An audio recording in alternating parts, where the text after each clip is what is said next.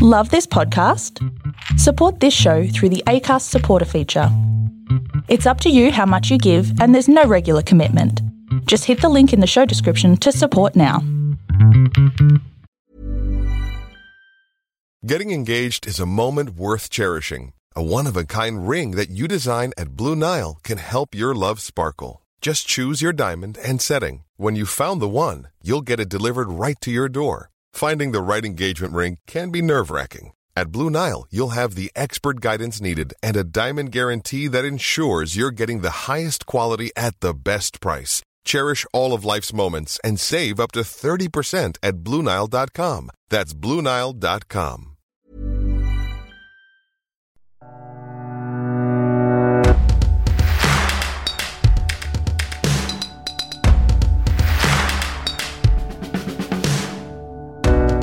Hello and welcome to Hooked, the podcast where we give you all the hooks you will need for your tabletop role-playing games. My name's Tully Grimley, I'm one of our regular hosts here, and with me are some of my favourite people. To my right... Not politically, am I right, folks? It's Dom Guilfoyle. And not using recycled jokes from last episode, to my left... It was a counterpoint to the joke from last episode. Thematic for the long-term listeners. God! Oh, it's God. Guys, we have God as a co-host here, guys. Wow.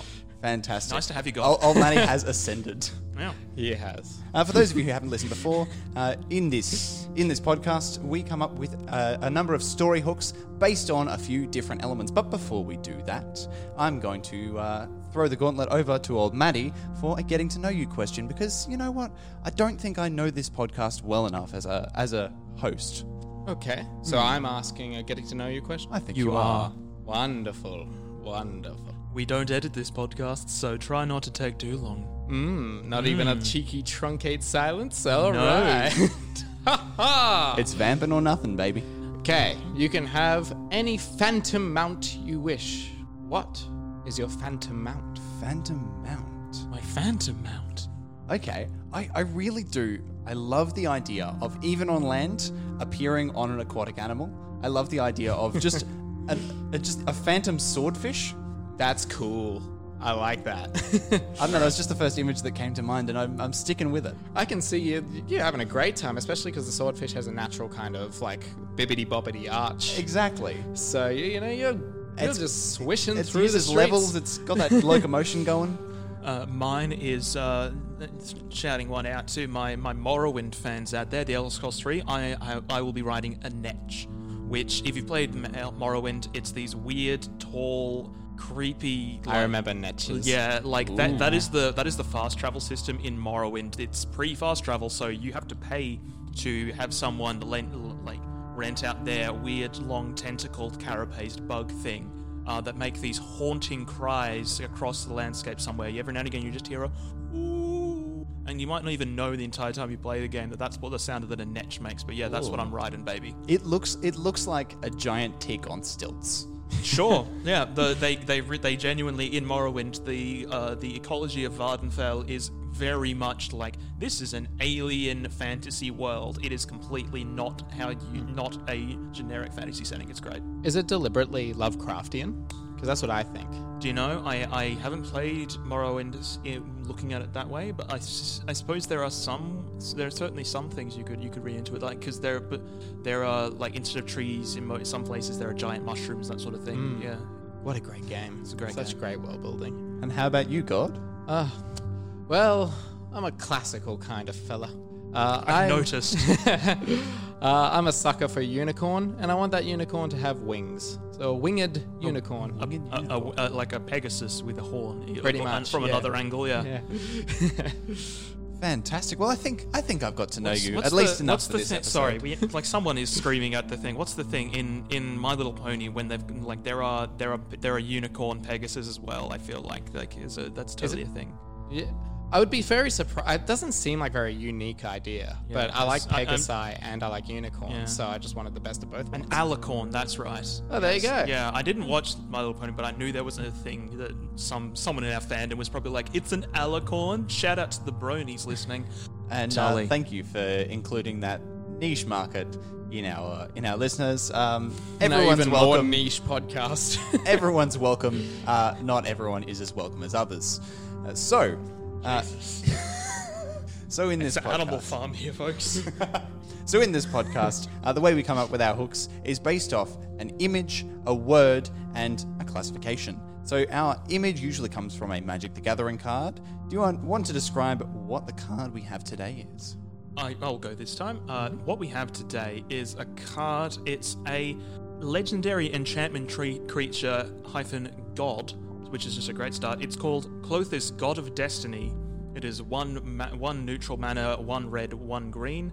It's basically, it's kind of like, looks like how you might depict like a classical god sort of thing. It's got elements of blind justice going on, but also a motif of a constellation drawn over the top of it. It's like a blindfolded woman with horns on her head and shoulders, 2 sets of horns on the head.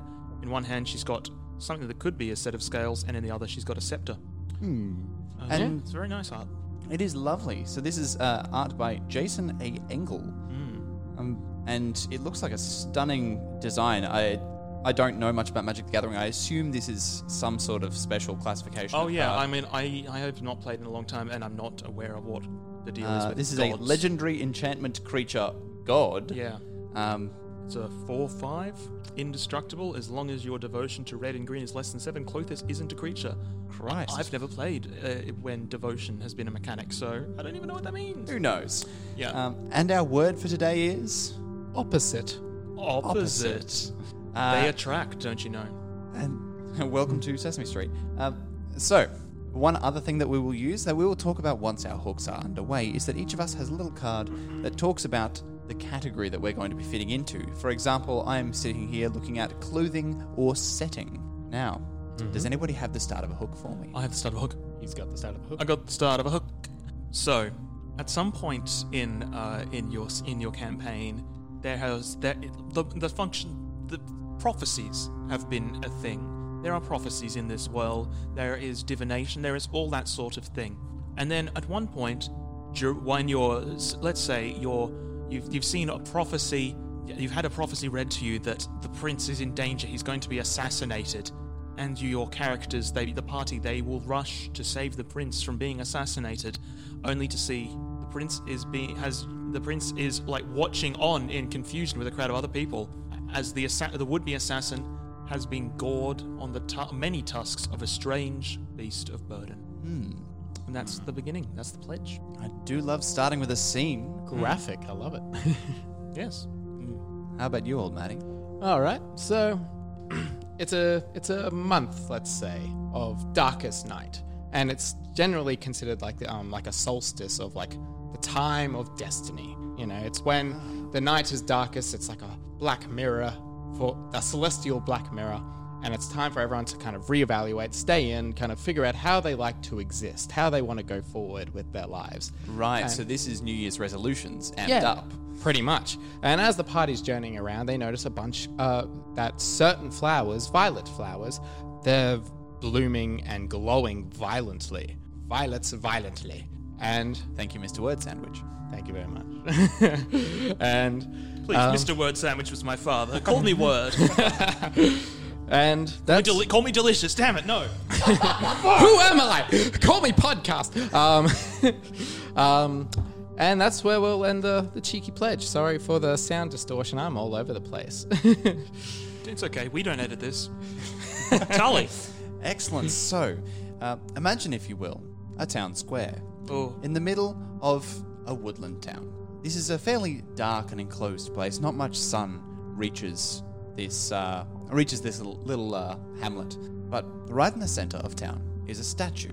What appears to be somewhat akin to a statue of justice, that is the correct term that I'm using. Yes, statue of justice, Lady Justice. There we are. Or blind justice. And holding her scales and her scepter is Lady Justice in the center of town, but this seems a bit overrun.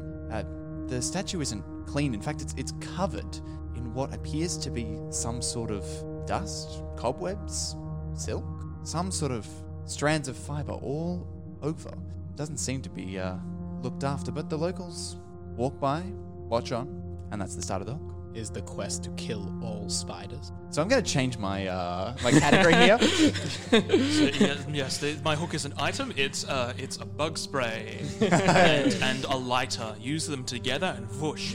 All right. So, in the aftermath, the party is just like, is the prince all right? Everyone checks, and there's just a bit of pandemonium. The prince is rushed away to be secured in case there are more assassins. And in the chaos, even if they were really watching closely, the beast just disappears. And then there is another prophecy that says that the prince or someone else is basically another prophecy happens, and the next time, let's come up with a prophecy. Let's say there is a prophecy that a great flood will happen because a dam will burst far in the north, and the party rushes out to try to warn this town, and then they get there and they see the beast is plugged to the dam with its horns, and they're just like, what is going on with this thing? But it's like the villagers just they reinforce the dam, the beast just and then Sorry, that once again.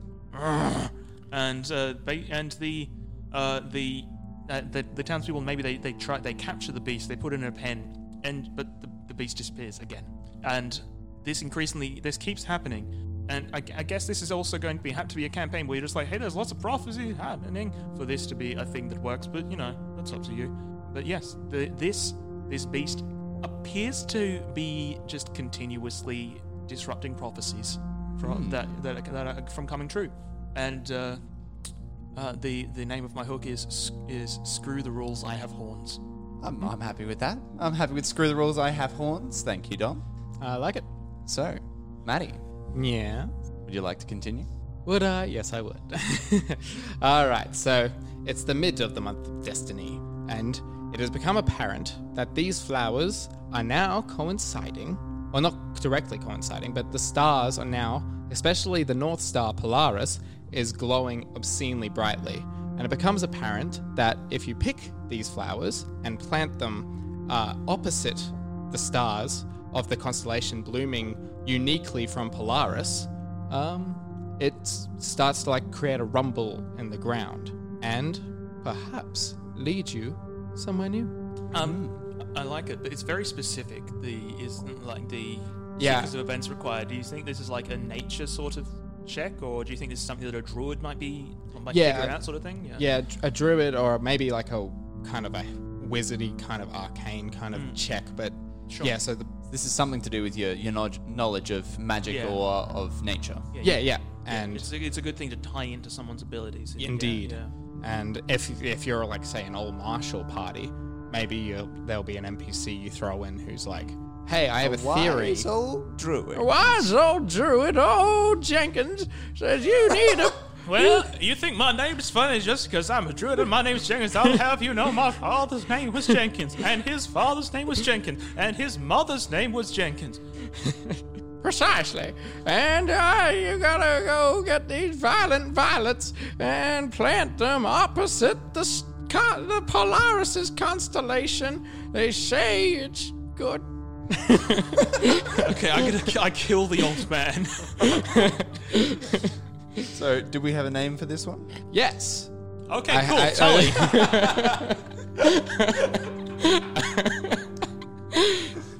Oh, I had it. Good question. Thanks for asking it.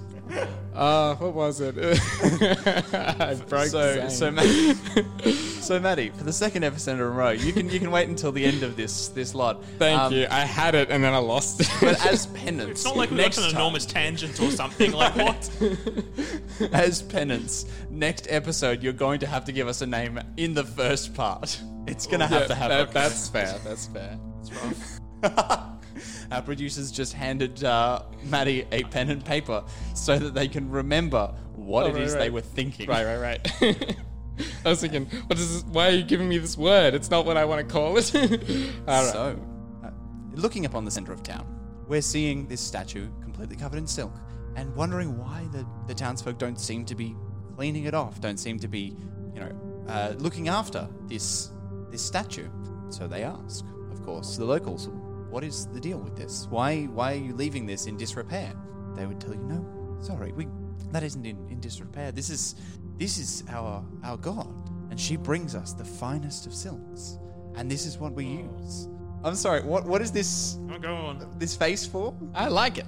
Go on. She brings us the finest of silk. She attracts the worms, and I'm getting very pained looks from across the table. I'm just picturing what's happening. Go on. She brings us the worms. She guides them to her light, and she weaves it into the most stunning of fabrics. This is how we survive. This is what we have. I can show you if you like. First you get the worms, then you'll get the silk, then you'll get the women statue. Go on. So they take you to the local seamstress, who shows you this marvelous work that she's done with a silk that seems to shine, not like a pearlescent shine, not opalescent either. This seems to almost defy the light that is hitting it. It seems to reflect not what is around you, but what you could see in the stars on a clear night. And this is called celestial silk. Lovely alliteration. Sorry, how do you spell celestial? Shush now. No, as in like in terms of pronunciation. Yeah. Okay. Yes, I think there is a word for that, but yes. What's the name of your cook? Sols Polaris. Sols Polaris. Nice.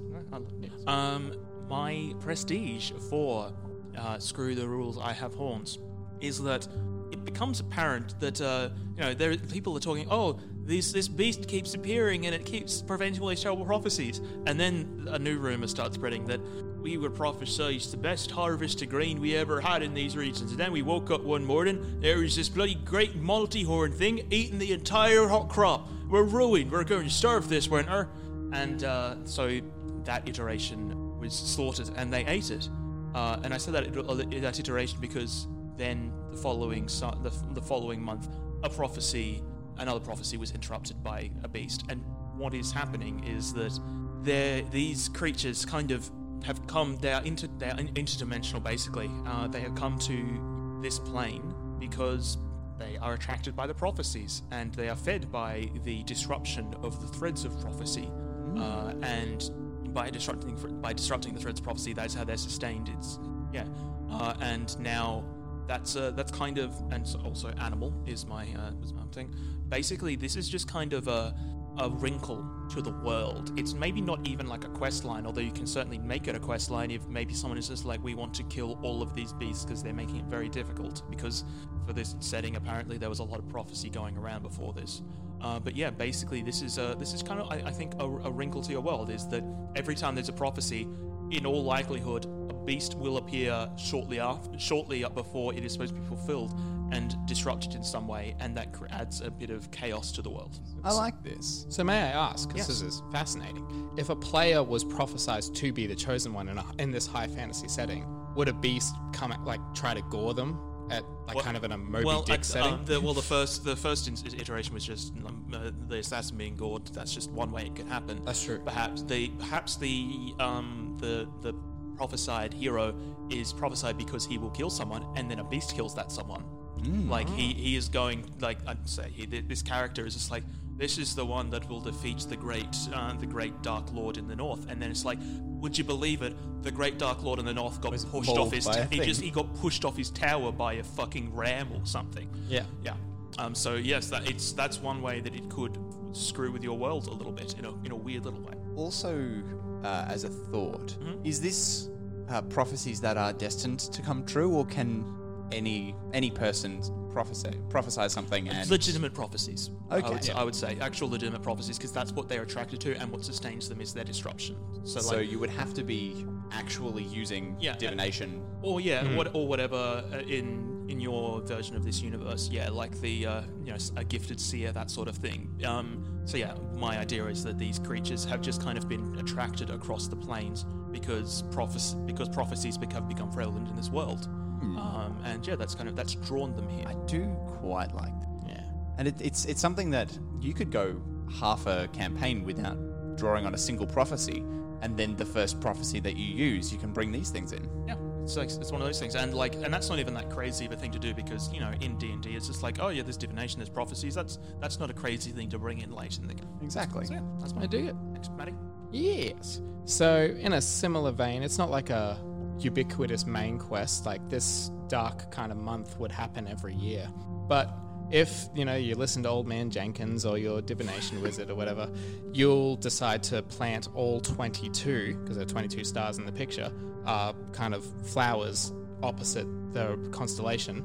And upon planting all 22, the 23rd star will appear in line with Polaris. And this 23rd star is opposite a temple. Once you go into this temple, booby traps may ensue. And what I like about the previous bit with the 22, planting the 22 flowers, is it encourages the players to explore not just like the world and like kingdoms and stuff, but just the natural kind of world. And you could really throw some really nice, really beautiful forestry and cliffs and subterranean kind of things at them. And then they go into this temple, and within it, maybe after booby traps, to DM's discretion, they find the statue of this god of destiny. And it's a great treasure, enough to fund any passion. And in it is a single shard diamond of glass, just simple glass. But when you touch it and you're following your true purpose, your true north, it turns into a ruby. And then when you're not following, you're like going against your passion, and you're settling for something you don't actually want, it turns into a jet. Interesting. And this becomes the soul's Polaris. It's your little star. Right. Yeah, that's something where the players themselves will also have to like role play. Interesting. Yeah, I'm a big fan of that. Although I did have a thought, which is that the constellations move based on the times. At least on this Earth, I'm not sure. Like setting by setting, you can change it. Well, that's why it's specifically to this month. Okay. Yeah. So and also like not to suggest this as an alternate, but as like a slightly alternate interpretation. I like the idea of there being another, like Polaris is the guiding star, and then like there's Polaris's twin or opposite, or maybe like having that as the way you shouldn't go is like as like a nuance to that is like a cure. I like that. Yeah, that's cool. yeah, there's a lot of storytelling potential in there as well, which I do love with a hook, rather than hey, here is a narrative. here is a thing to do. This is like, hey, here's something that builds upon the world. Yeah, that's fine. And both of you have actually brought something really nice to the table on that. I'm a big fan. It's a good show. We're good at this. Yeah. My God. All right. Stunning. So, upon finding this incredible silk that seems to almost show you the antithesis of what it should be giving you, rather than light, it shows darkness, it shines out of nowhere. Of course, you're taken by it. Now, the locals, obviously, existing in a sort of forested area, they have something that they need from you. They could be that they're beset by bandits and can't export their silks. It could be simply that they need somebody to guard them against the creatures that lie outside. But whatever it is, they can promise you no real monetary reward, but they can give you some silks. And as you travel, you find that the constellations that you can see, they change, they shift. They actually do reflect what would be above on a clear night. So this celestial silk allows you to navigate, even if you can't see the stars. Does it still reflect that in the daytime? Yes, cool. In the daytime, underground, wherever. And that's, sure. I'm looking at one that I haven't seen before. This is freshly crafted by our producer and fellow host, CNC Weber, is clothing. I dig that. Yeah, it's cool. Yeah. Fantastic. It's a good way. That's an interesting way to start including that sort of thing. Yeah, I like. One thing I've got into recently is magic items that are not necessarily stunning magic. Or plus to a stat. Yeah, exactly. Something that has a functional purpose that can be used in certain circumstances, or if you're clever. And that's what I like about this. Cool. That's fun. There's obviously some world building potential as far as this lady that they have, or as far as the worms that come there, how they arrive. That's up to how you want to build it, I think. I think the way that I would build this is that one night that this is how a member of the party notices that the stars are going out. Aha. They're just sees they're trudging along single file, and then they just see one of the stars on this fella's cloak blink out. Yeah. Now that's a great way to take something relatively mundane in a high magic setting into a portent of something huge. Exactly. Yeah. Nice. Excellent. And so that brings our lovely podcast to a close for another week. If you are listening, please feel free to use our hooks in your games, but please be aware that Hooked Podcast is produced under a Creative Commons Attribution, Non-Commercial, No Derivatives 4.0 international license. This means that you're free to share and redistribute the material in any medium or format if you give appropriate credit. Do not use the material for commercial purposes, and do not remix, transform, or build upon the material in any way. Copyright for the original stories remains with the authors and may not be used, duplicated, or changed in any way without specific written permission from the authors. What that means essentially is that you can use this in your private games, you can talk about this to your friends, share the podcast around, but if you are using this for an external project, please contact us and give credit to the authors where appropriate. I was just going to say that. Yeah. Thank you all. Once again, I've been Tully Grimley. You can catch me on Dungeon Deep Dive. Yeah, on Hooked. Catch me on Hooked and on Dungeon Deep Dive, where we talk about specific aspects of fantasy world building and do a bit of a character corner. Where can we catch you, Dom? My name is Dominic Guilfoyle. You can find me on the Mistholme Museum of Mystery, Morbidity, and Mortality. I'm the writer, producer, and performer on that. And it's a fun anthology, fantasy, sci-fi sort of storytelling thing that I make. As of this release, I believe that there will be a little bonus episode foreshadowing what's happening in the coming season, releasing soon. Stunning. And how about you, Maddie? Well, you can never catch me, Tully, for I am the wind, as I mentioned last episode. But you can find me on Delicious Word Sandwich occasionally when I get around to it. You don't own me. And we have a rather bohemian release schedule. Pretty much, yeah. Wonderful. Well, thank you very much once again for everyone listening. Please feel free to write in, share some art with us. We'd love to use some suggestions for our upcoming episodes. And until then, keep playing games.